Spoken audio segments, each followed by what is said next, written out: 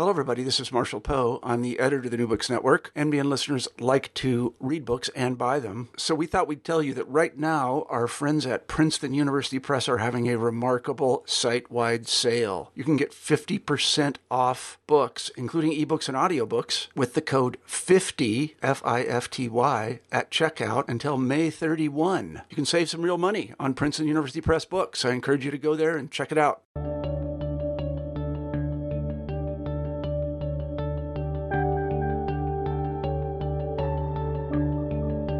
Hey everybody, and welcome back to New Books in History, a podcast channel on the New Books Network. My name is Beth Malden, and I'm a host on the channel. Today we'll be talking to Dr. Andrew Sobenet, who is an associate professor in the Department of French and Francophone Studies at Georgetown University. His new book is Generation Stalin, French Writers, the Fatherland, and the Cult of Personality. Andrew, thanks for being here. Thank you for having me. It's a pleasure to be here. So why don't you start by telling us a little bit about yourself and how you became interested in this topic? So, yeah, I'd be happy to. So, and I'm delighted to be here. So thank you again. So I am I'm a French studies scholar. I did my PhD in French literature, but I've always had an interest in the ways in which literature expresses politics. And this is going back to my undergraduate years, back to my senior honors thesis. And my first book was on prison narratives. And one of the reasons I enjoyed doing that topic so much was that it allowed me to look at not only the form of the narratives, but also the ways in which they express various sociopolitical viewpoints and could be used as a springboard to study history and things like that. So, and alongside that project, that first book project, I did a lot of work on the Vichy period. So 1940 to 1944 in France, and slowly became more and more interested in the mid-century, just because of the turbulence, the big ideological clashes of the mid-century really fascinate me. And so after I finished my first book and decided I wanted to move on from Vichy, because there's been so much scholarship done, and I reference this in Generation Stalin, so much very good scholarship done on the Vichy era, that I wanted to try to do something that was a little bit different. And so I initially was going to do a book on extremism, more broadly speaking. This was back in 2009 when I was exploring topics. And you can see how long it took me to get this out. And so I decided to start by looking at the extreme left, since I knew the extreme right so well from all the work on Vichy. And I thought I knew something about the French Communist Party, but it turns out that I knew extremely little about the French Communist Party. So as I was poking around, there are many, many good histories of the PCF and a couple of now old but very good histories of French intellectuals in the PCF, David Caught being the best one, or among the best ones, from 1964. I discovered that, for me, it was a discovery that the very first official biography of Stalin was written by Henri Barbusse, who I knew because of Le Feu, who's more widely known for his work as an anti-war writer. And that was his documentary novel of the trenches, more or less, that won the Prix Goncourt in 1916. And so the fact that I had never heard of this book, the fact that a French novelist was selected to write the first biography, I found that just endlessly interesting. And the more and more I dug around, the more I saw that indeed that there hadn't been a lot of coverage of Stalinism, specifically speaking, in all the scholarship done on the history of French intellectuals with the party. So that was the initial step in getting into it. So it was kind of a circuitous path, but one that I'm very glad that I discovered, and that I'm going to continue on, and we can talk about that later for my next project. But I have the feeling that I'm not done with the Communist Party yet. So. Okay, great. Well, let's jump into your book. As you said, the first official biography of Joseph Stalin was written by the French novelist Henri Barbusse, who is known for his novel Le Feu. Right. Could you give us a little background on Barbusse and the intellectual path that led him to write this biography, beginning with his experience in World War I? Yeah, that's a really good question. So, and it's one of the things that's so fascinating about Barbusse and about many of these people. The ways, that was one of the things that I find interesting, is sort of the ways how people end up getting to Stalinism. And they all had very different paths. But interestingly enough, each of these people that I focus on in the book were profoundly touched by the First World War in various ways. So for Barbusse, he enlisted sort of out of this desire to contribute to the war effort. This was the war that was going to end all wars, the war that was going to bring social justice, the war that would lead to equality, and the war that would put an end to oligarchy and the crown, the et cetera, et cetera.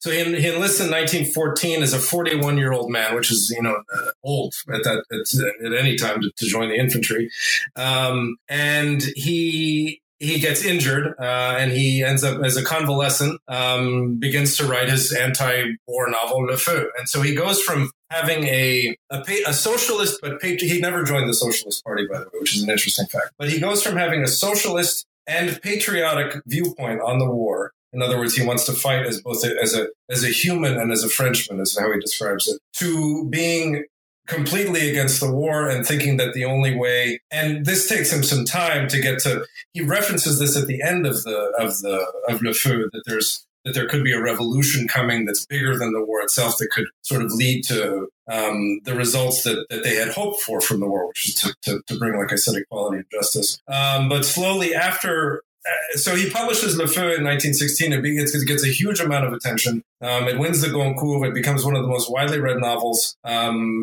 the first decades of the 20th century. It gets partially censored in France and banned in Germany. But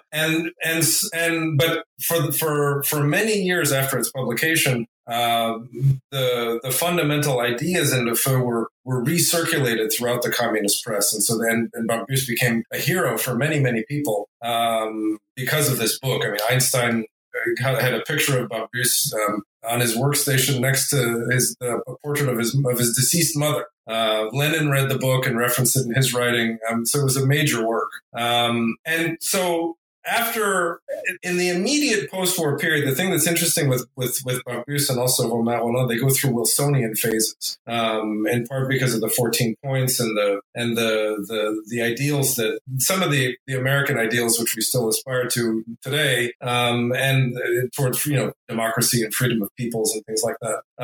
But by 1919, he becomes completely disillusioned with Wilson and then turns toward what he calls the North and the Great Revolution there, and becomes fascinated with Lenin. And then by 1923, he officially joins the PCF. Right. So Barbusse was a big proponent of Wilson's vision of internationalism, and he thought that the League of Nations was the best means of continuing the legacy of 1789. Yeah. And so he initially praised the French Revolution and denounced the Russian Revolution. But as you just said, that attitude changed. What happened? So that's a good point, and thank you for interjecting that detail. So indeed, he became extremely disillusioned with Western democracy as a whole, and began to think that the French Republic was hollow, that the ideals of the revolution had never been fully attained, and that there was no way to find to achieve the ideals that Barbusse aspired to through Western liberal democracy. And so, as news of the other great revolution, meaning the one in the Bolshevik Revolution, begins to spread throughout Europe, Barbusse becomes more and more enchanted with it, and he begins to refer to then Russia, it wasn't the Soviet Union at that point yet, as his patrie, his fatherland. He was initially critical of the Bolsheviks. He called it a murderous split.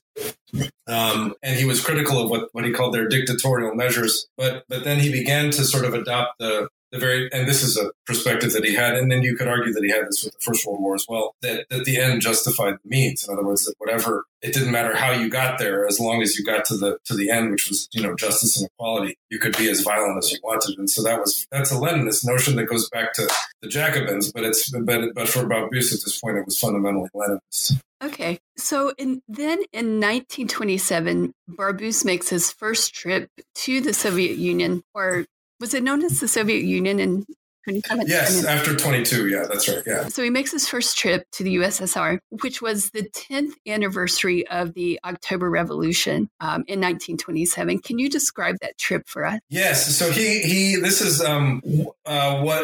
one in a series of many Potemkin visits, and this wasn't just for Baubusse. And so it's the notion of a Potemkin village. In other words, that the decors that they set up for the visitors are not at all representative of reality. And so he goes to the Soviet Union in 1927 for the, like you said, the 10th anniversary of October, and it's a hero's welcome. And he had a number of goals for making this trip. One of which was to help him with with his various publications and to get his books translated into Russian. And so it was a way of solidifying his integration into the party sphere, but also a way to promote himself as a writer. So it was on that first visit that he first met Stalin, and it was a fundamentally important moment for Baubusse and for many others. It was a moment of great public outreach, the 10th anniversary of the October Revolution. And it was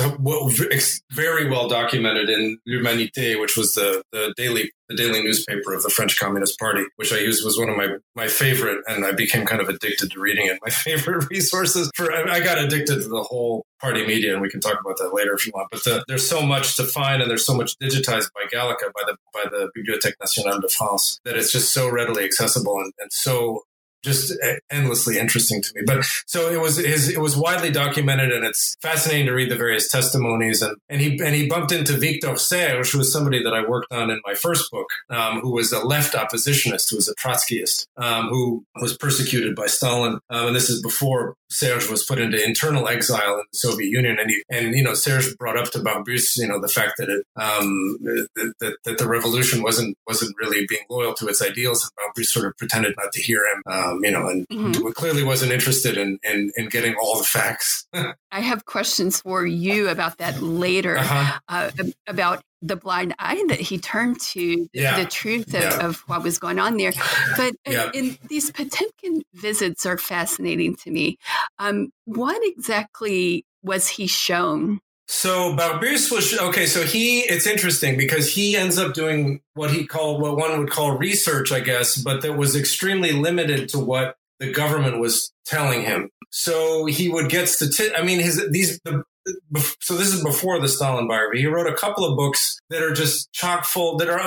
One in particular is really unreadable. It's called Voici ce qu'on a fait de la Géorgie, what they have made out of Georgia, Soviet Georgia, and it's never been translated into English, and for good reason. It's just not a readable book. But it's he tries to document the ways in which the magical ways in which the Soviet Union has been transformed into this utopia where all races but one have been erased. The Soviet race, and he compares it. It's like a better version of America, and that there was this homogenizing force like Americanization, but it's Sovietization, but it's better because it's not exploitative, and it's it gets rid of religion, and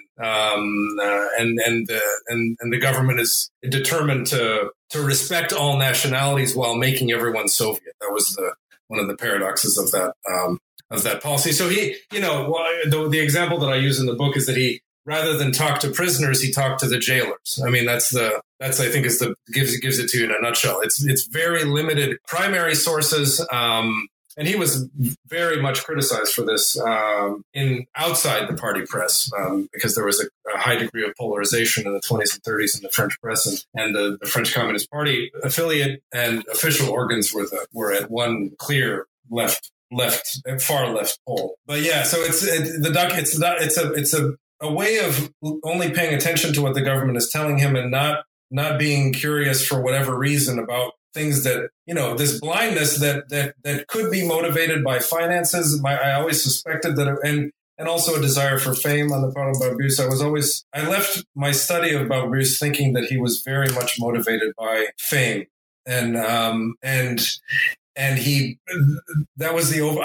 hard to, I don't have documentation that says that, but everything that I've looked at, I've read most of his work. I did a ton of research on him and how he wrote his books. And I just got the overriding impression that he was extremely concerned with his career and his publications and wanting to make a name for himself. And he had kind of a mini cult of personality on his own. There's film of him sort of hectoring a crowd in Moscow from the early 1930s. He's an interesting figure for right. not for the best reasons, unfortunately.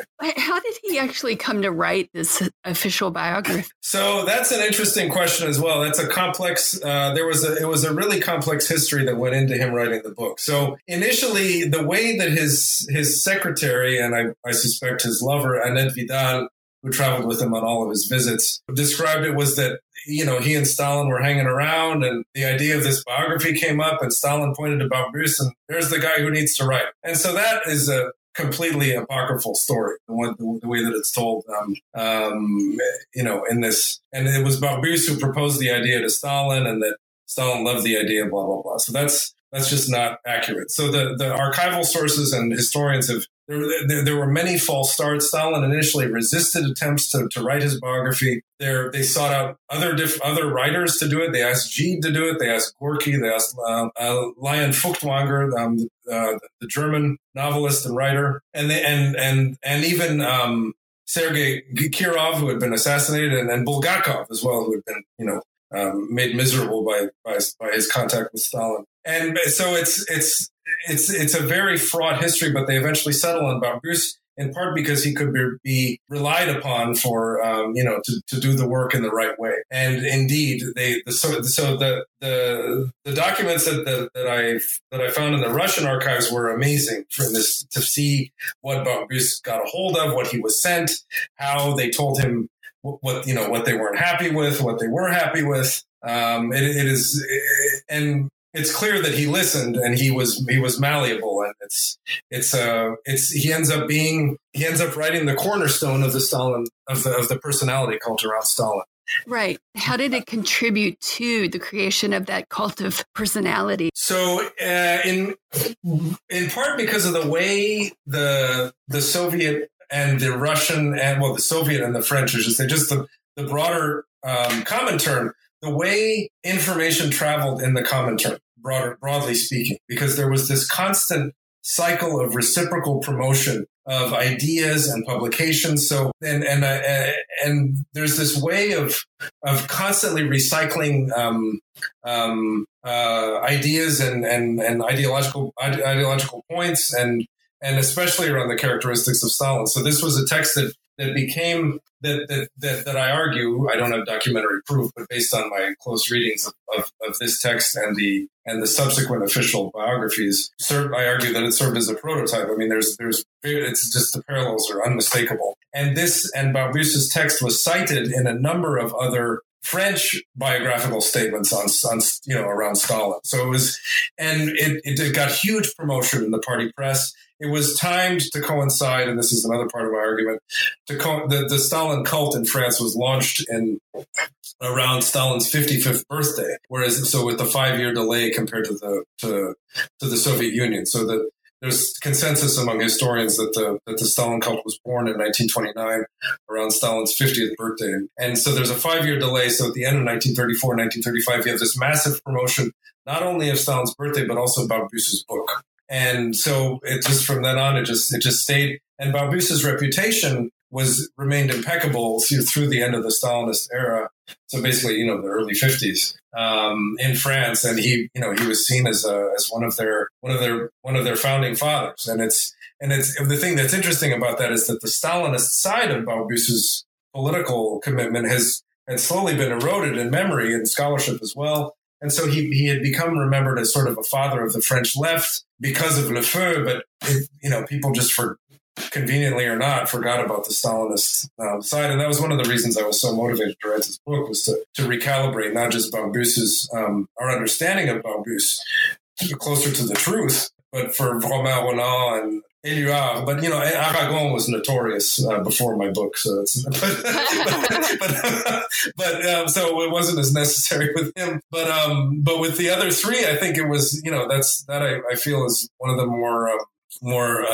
one of the newer things that I bring to the conversation with this book. In addition to writing Stalin, Barbusse's political engagement served as a blueprint for communist-aligned activity in France for a generation. How so?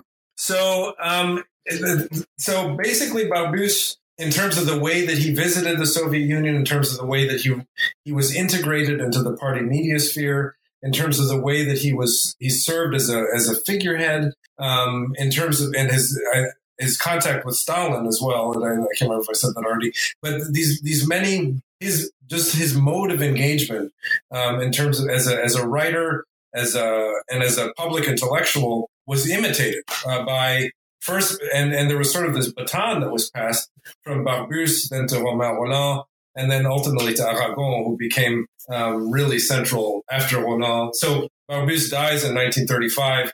Rolland more or less slips into the role that Barbusse had held that same year. And then after the war and Rolland's death in 1944, he died in December 1944, Aragon had attained a lot of prestige as a result of his heroism, frankly, during the Second World War and the First, for that matter, and also his work and his clandestine work in the resistance. And so Aragon became the central writer, and indeed the central French communist writer, to the point where he was a member of the Central Committee. Yeah, I mean, it's amazing. I mean, we can talk about Aragon, but yeah. So Barbusse was the paragon, and he served as a model for the rest of them, consciously or not. I think consciously so, frankly. Just to finish up with Barbusse, you write that Stalin did not enjoy a long shelf life in the Soviet Union. No. It did not. Yeah, that's a very interesting story. So, and it's one of the things that is tricky about it's this sort of Orwellian way of making people unpersons. And so Barbusse praised a number of figures in the biography. So it's published in 1935 in France, and then published serially in Russia in 36, and then as a book in 36 as well. And by the time it's, very shortly after its release in Russia, so many of the people that Barbusse praised had become enemies of the people and had been executed and, subject to all sorts of humiliations and show trials. And so they had to take it off the shelves. And so even in as late as 1948, for similar reasons, they wanted to translate it into the Kazakh language. And the officials from the head of propaganda and agitation wrote that indeed they confirmed the same reasons why it didn't last in Russian and why it couldn't be translated. Barbusse often mentions and quotes enemies of the people such as, Bubnov, Radek, Grinko, Rykov, et cetera, et cetera. And, it's one of these things, and especially when you compare, and I was shocked when I looked at it. I had never seen, until I was doing the research for this, the transcripts of the show trials. I'd never really read them. And just the abject ways in which these people that had been held up as, exemplary Bolsheviks and revolutionaries by Barbusse were then reduced to these abject and really just extremely sad confessions to try to save their lives and to stay alive and try to remain loyal to the Soviet Union, and they were not successful. So in your next chapter, you talk about Romain Rolland, and you say that his path to integration in the Soviet orbit was longer and more complex than that of Barbusse. Could you tell us a little bit about Rolland and then talk about his intellectual trajectory? So Rolland is a very interesting figure. And again, like Barbusse, was a dominant figure in French intellectual life in the early part of the 20th century. And so he's widely known in the early part of the 20th century as for his first roman fleuve, which is, roughly translated as a river novel, which is a multi-volume novel about one subject. And his first roman fleuve was published between 1904 and 1912. It was called Jean Christophe. And the main thrust of the book was sort of to advocating for this transnational harmony in Europe, especially between France and Germany, and sort of advocating for this harmony. And this was one of the things that dominated Rolland's thinking for many, many years, was this idea that you could have balance and harmony and peace among various different peoples, to use, I guess, the language of the time. And so by 1914, so he's living in Switzerland, and he writes, and he's against the war. And so at a highly nationalist moment, so this is early during the Battle of the Marne, the first Battle of the Marne in 1914, he writes an essay called Au-dessus de la mêlée, which translates as above the battle, or just translated as above the battle. And it says it's banned in France. They're not allowed to publish it in France. And it earns him, state censorship for the next year or so through, I think, the end of 1915. And he becomes known across Europe as an anti-war writer, as somebody who advocates for internationalism and peace, and somebody who sees the dangers of nationalism, the dangers of taking patriotic ideals and twisting them for power or for imperialism or for whatever reason. And after the war, he's somewhat of an activist during the war. He works with the Red Cross, and helps political prisoners and things like that. And writes a number of very powerful essays, by the way, in the same phase, and manifestos and whatnot. So he's integrated. He's very much he's one of the extremely active public intellectuals at this time, just like Barbusse was, both of them sort of in the Zola mold, especially for Barbusse, whose hero was indeed Émile Zola. And one of the cliches around Barbusse is that he's the Zola of the trenches. And when I say that sort of in that way, because it just dismisses the whole Stalin side of his engagement. But anyway, so with Roland, he's not as seduced by, he's indeed resistant to, just like Barbusse was initially. He becomes appalled by what he sees in Russia, in terms of the dictatorial behavior, the budding police state, the methods of the Bolsheviks. And Barbusse was very much the opposite of Barbusse, in that the means did not justify the end. Indeed, the means for Barbusse were more important than the end, because he thought the means had a more durable and lasting effect on the way a political body would function after that end was attained. So violence was not, at this phase in his career and immediately after the war, violence was not seen as a viable option for Roland. And he indeed, and you could probably hear Gandhi in the background here, he indeed espoused Gandhian notions of non-resistance, non-violence, non-acceptation. Ahimsa is what they, the term that they use in India for that concept. And so Roland becomes the most prominent Western advocate for Gandhian ideals in the 1920s. And he writes a very important biography of Gandhi. It's published in 1924, based on some essays that he had previously published, and rejects the dictators of Moscow in that very book. And then in this same phase, actually earlier in the 1920s, before the publication of the Gandhi biography, Barbusse and Roland have a debate, a public debate around the best ways of achieving revolutionary ideals, or achieving equality, or achieving whatever end they all agree on, that society needs to be better. Democracy has become stale. The West is no longer, functional. It's nationalist, it's imperialist, it's greedy, it's corrupt. And they disagree, like I said, on the question of violence and ends versus the means and how to get there. And it's an important debate, and that's widely, that aspect of both of their histories has not been forgotten. That's widely known. But again, what happens later is, in most scholarship, becomes extremely vague with both of them. And that was one of the reasons I ended up following up on both of these two writers. And because they became, both of them, the most prominent, they were the first two most prominent intellectuals affiliated with the party. So the Gandhian phase for Roland lasts a very long time. It's a question of degree for him. And again, in 1927, Roland begins to become seduced by the ideals of the Soviet Union and this idea of Soviet exceptionalism, the idea that the USSR indeed is trying to achieve its ideals and indeed is a legitimate way of attaining peace. And this coincides with the rise of fascism in Italy, and the fact that Roland is deeply disturbed by fascism, and then becomes increasingly, when Hitler comes to power, by then Roland is very much committed to, and indeed abandons his reservations around violence, thinking that, and something that he says in one of his texts, is that it's individual conscientious objectors may save their souls, but he became convinced that armed military conflict was the only way to fight fascism and National Socialism. Right. Yeah, it's such a stark turn from that Gandhian nonviolence to an embrace of Soviet authoritarianism. Isn't it? Yeah. Yeah, you even have a quote where he said that the Soviet leaders had to dirty their hands. We have no right to act like we are disgusted. Then you go on to say that the new principles that he adopted as part of this turnaround were fundamental to his play entitled Robespierre, which is what I would like to talk about next. And the play was written in 1939 when France was celebrating the sesquicentennial of the French Revolution. Could you talk about the context of that celebration in 1939? Like you said, it's the sesquicentennial of 1789. So 150 years later, so this is a history that I found, and when I had initially begun my investigation into Roland, I was going to study his second roman fleuve, which is called L'âme enchantée. In English, it translates as The Soul Enchanted. And this was published in the late 20s and the early 1930s.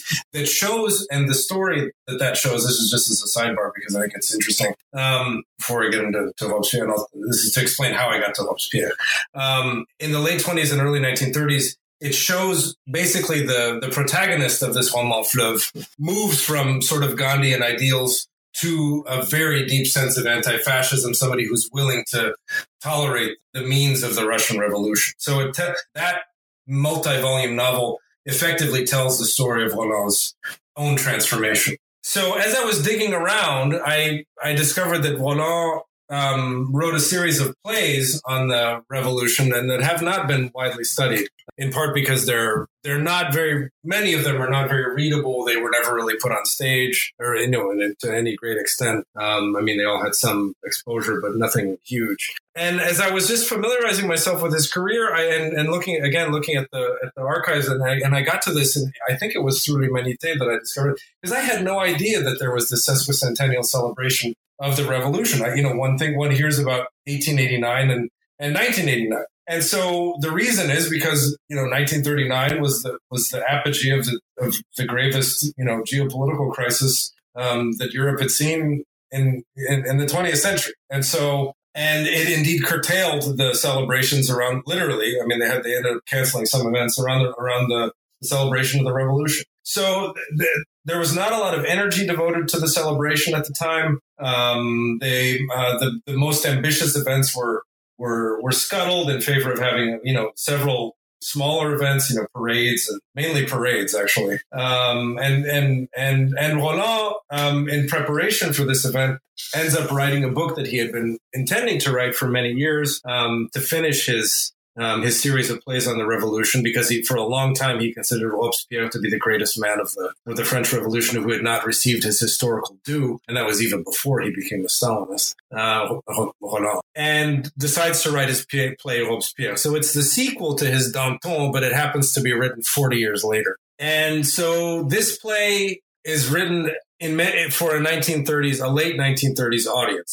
So Roland tells the story of Robespierre through the lens of a philo-Soviet pro-Stalinist political viewpoint. And so Robespierre in many ways serves as a stand-in for Stalin, a man who sacrifices himself for the revolution, who puts the will of the people above all, who is pure in his revolutionary ideals, and whose determination to see those ideals realized leads him into problematic directions here and there. So he's able to reference the contradictions in Soviet communism, but at the same time justify them by saying that, without Robespierre, the revolution is dead. And indeed, when Robespierre is guillotined at the end of the story, counter-revolutionaries take over, the revolution is put to an end, and the republic dies. So looking at the historical figure of Robespierre, I've always been intrigued by him. He is fascinating and, of course, very polarizing. How is he generally understood by historians? Well, like you said, it's very well. It's a polarized interpretation of Robespierre. So according to the various perspectives of historians, Robespierre has been a malleable figure. So in the 19th century, when liberalism was more dominant in French historical circles, Danton was the great figure, and so which is reflected in official monuments. So there's the famous statue in Paris. Outside the movie theater where people meet, and that statue was erected in 1889 for the for the centennial of the revolution.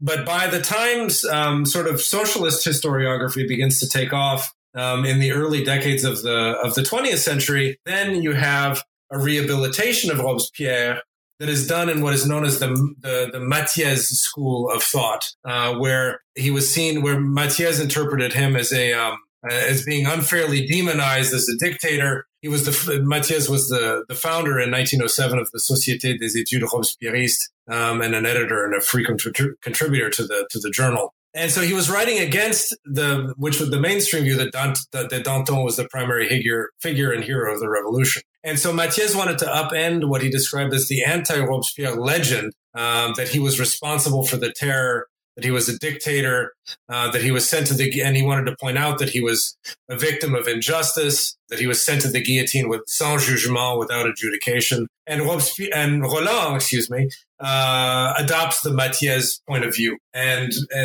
has read Mathiez, references him in the afterword of the play, and makes it clear that he wants to rehabilitate the image of Robespierre. Right. And so how does the play serve as a rehabilitation of Robespierre? And how is it a justification of Stalin's authoritarian rule? Because some literary critics read it a different way. They do.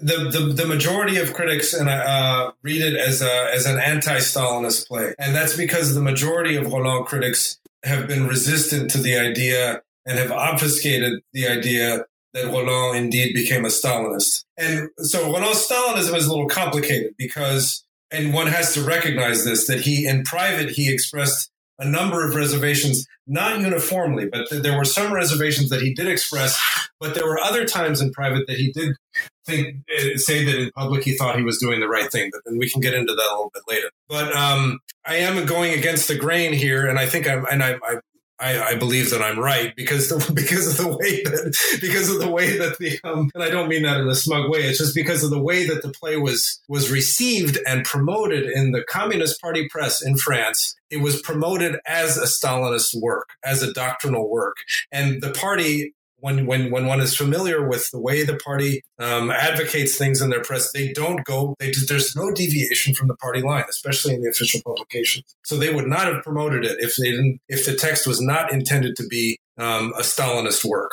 The main way, sort of the discursive arc of the play is that Robespierre is a martyr who has been put in the position of having to behave in problematic ways because he is so determined to sacrifice himself and his own, his friends, and including Danton, to sacrifice them for a revolutionary ideal. And so while Robespierre and his allies may be engaged and are indeed engaged in things that are not so great in the play, Robespierre's enemies are engaged in absolute perfidy. There's never any room to interpret them in a positive way. So again, like I said, it's a way of referencing the contradictions in Soviet politics, but it's a way of ultimately justifying them because Robespierre is seen as the hero. And when he dies, the revolution, like I said earlier, the revolution is over and the Republic dies. And so it's a way of showing that Robespierre is essential to the revolution, just like Stalin is, and Robespierre's commitment to democracy and the will of the people is as profound as Stalin's commitment to democracy and the people. And so this was the equivalence of and the continuity between Robespierre and Lenin and Stalin was articulated not only in this work. That's the other piece of evidence that I highlight in the chapter. This was done in commemorative texts written by Roland himself and also in various elements of the party press, where you see at the same time when they were celebrating the French Revolution, and L'Humanité had an almost daily series on the front page of the paper. It's kind of like the funny thing about L'Humanité is it's a party line, authoritarian communist journal, but it's also the dream of professors, to have an intellectual newspaper, but they happen to be, extremely twisted with their politics. So they promote their vision of historiography. There's an official historiography of the party, and And Robespierre is the only person, the only revolutionary figure who appears 3 times on the front page of the paper in 1939 and is touted as, the greatest man of the French Revolution. So I think to read this play any other way as chiming and being consonant with overall party discourse around Robespierre and what he represents and what Stalin and how Stalin and Lenin and how, Lenin referred to Robespierre as a Bolshevik avant la lettre. And Stalin was was promoted and viewed as and saw himself as the continuer of Lenin.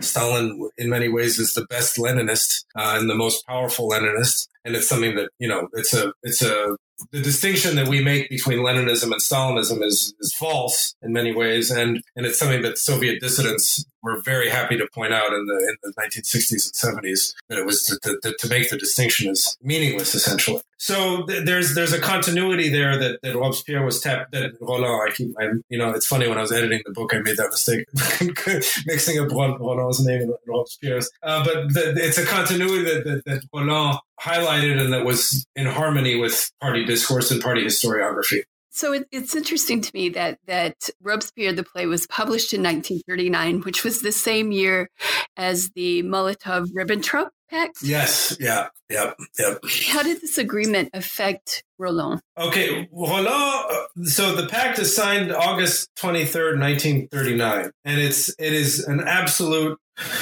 moment of complete and total shock, both, across Europe, but especially in France. I mean, I know the French context best, I should say that. So in terms of across the media in France, so I've done a lot of research on the way the pact was received across the entire spectrum of the French party press. And it was, widespread shock and dismay. And so Roland kept his reaction private, which is interesting. And it's one of the things that I find most disappointing about Roland is that he was very much against the pact.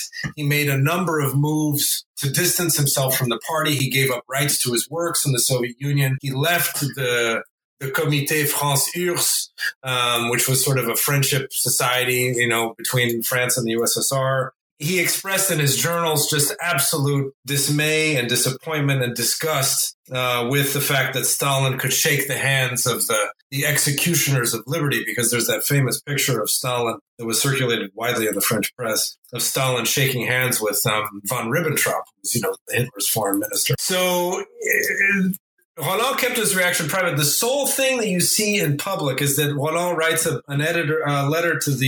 public letter to the French prime minister saying that he stands with democracy. Okay. And so that in many ways was a double gesture on the part of Roland. And again, another disappointing one, because it allowed him wiggle room to say that he was not criticizing the Soviet Union, because within party circles, the Soviet Union was always held up as the paragon for democracy. And so he kept it quiet. And then, so during the Nazi occupation period, he keeps voluminous journals, as he always did. But by 1934, and so this is after Stalingrad, after, the Soviet Union ends up being on the right side against the Nazis, Roland goes back to the party fold. He gets seduced again. They make a huge effort to bring him back and as a friend of the Soviet Union. And they try to, after his death, at his funeral, they fly a hammer and sickle flag above his coffin. And after his death, Aragon, who now takes the baton as the primary French intellectual affiliated with the party, begins a campaign to get Roland into the Pantheon, which fails. And so one of the reasons that some of his biographers think that Roland was reluctant to criticize the Soviet Union is because his stepson was in Moscow at the time, and he didn't want to put his life at risk, and one, of course, can understand that. But again, that's conjecture, and it's to some extent. There's the way that he described it, and if Roland is going to be a public intellectual and be, loyal to certain ideals, one would hope that he would be able to transcend his own personal situation, but he did not. And one can judge him or not for that. It's hard. Roland is the person in this book that I have the most empathy for, I have to say. I would like to talk about André Gide as a counterexample, because he, like many other intellectuals, took these Potemkin visits and came home to renounce their support for the Soviet Union and for Stalin.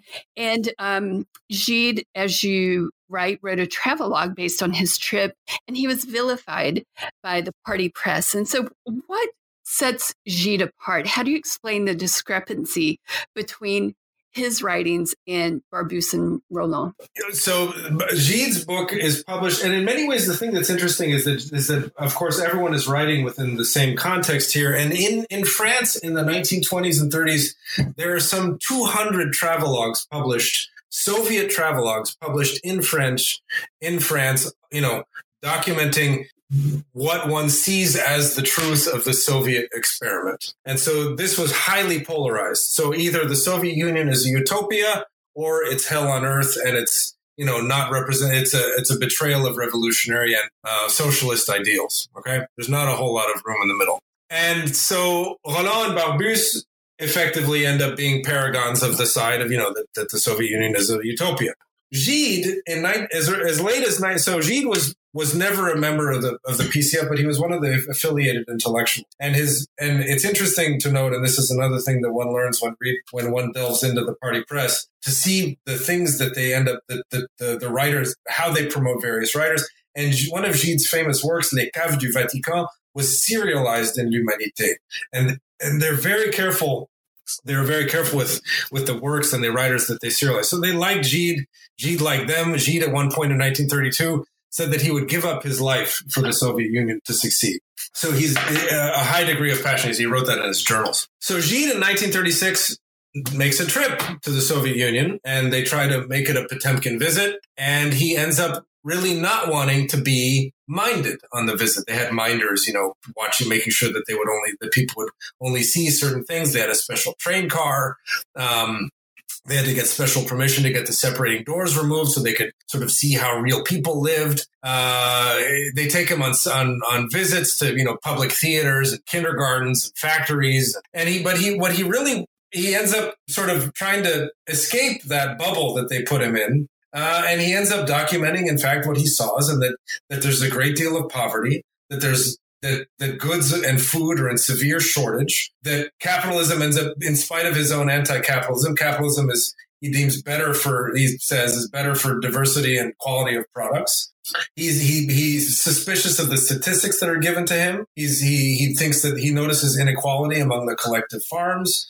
He notices that there's a high degree of conformity, intellectual and otherwise, in the Soviet Union. He sees the people as being kept in ignorance around what's going on outside the Soviet Union. They think everything outside the Soviet Union is horrible, and they're the only places that have functioning schools and things like that. He also sees signs of a nascent petite bourgeoisie. So signs that are disturbing him. And he also happens to witness the cult of personality around Stalin. He's disturbed that his image is everywhere, that every room has its portrait of him where the icon used to be, the religious icon, that people have to refer to him in obsequious terms, like he is instead of just saying you, people would have to say you, leader of all workers, leader of peoples, master of peoples.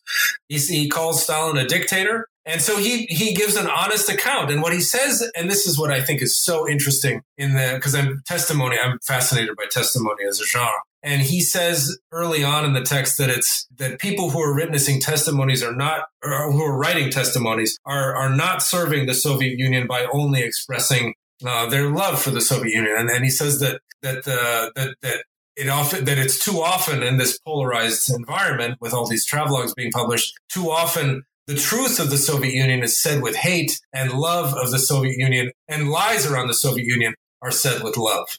And so he wants to give an honest, as he sees it, depiction of how life is in the Soviet Union, and to give tough love and to hope that his critiques can help it reform itself. But he writes what ends up being a seismic text in this context, and then he's banned from the party. He's vilified. Romain Rolland writes a response. The book is criticized as superficial and false and shallow, and then Gide writes a follow-up book, and this one is much less well known, called Retouche à mon retour de l'URSS, which translates roughly as either afterthoughts or amendments to my book, my return from the USSR. And in that book, he rebuts directly people who he deemed were lying about the Soviet Union. And he singles out in particular Romain Rolland and Barbusse, despite the fact that Barbusse had been dead already for 2 years, but he decides to single him out anyway. So that shows again how important Barbusse was, even after his death.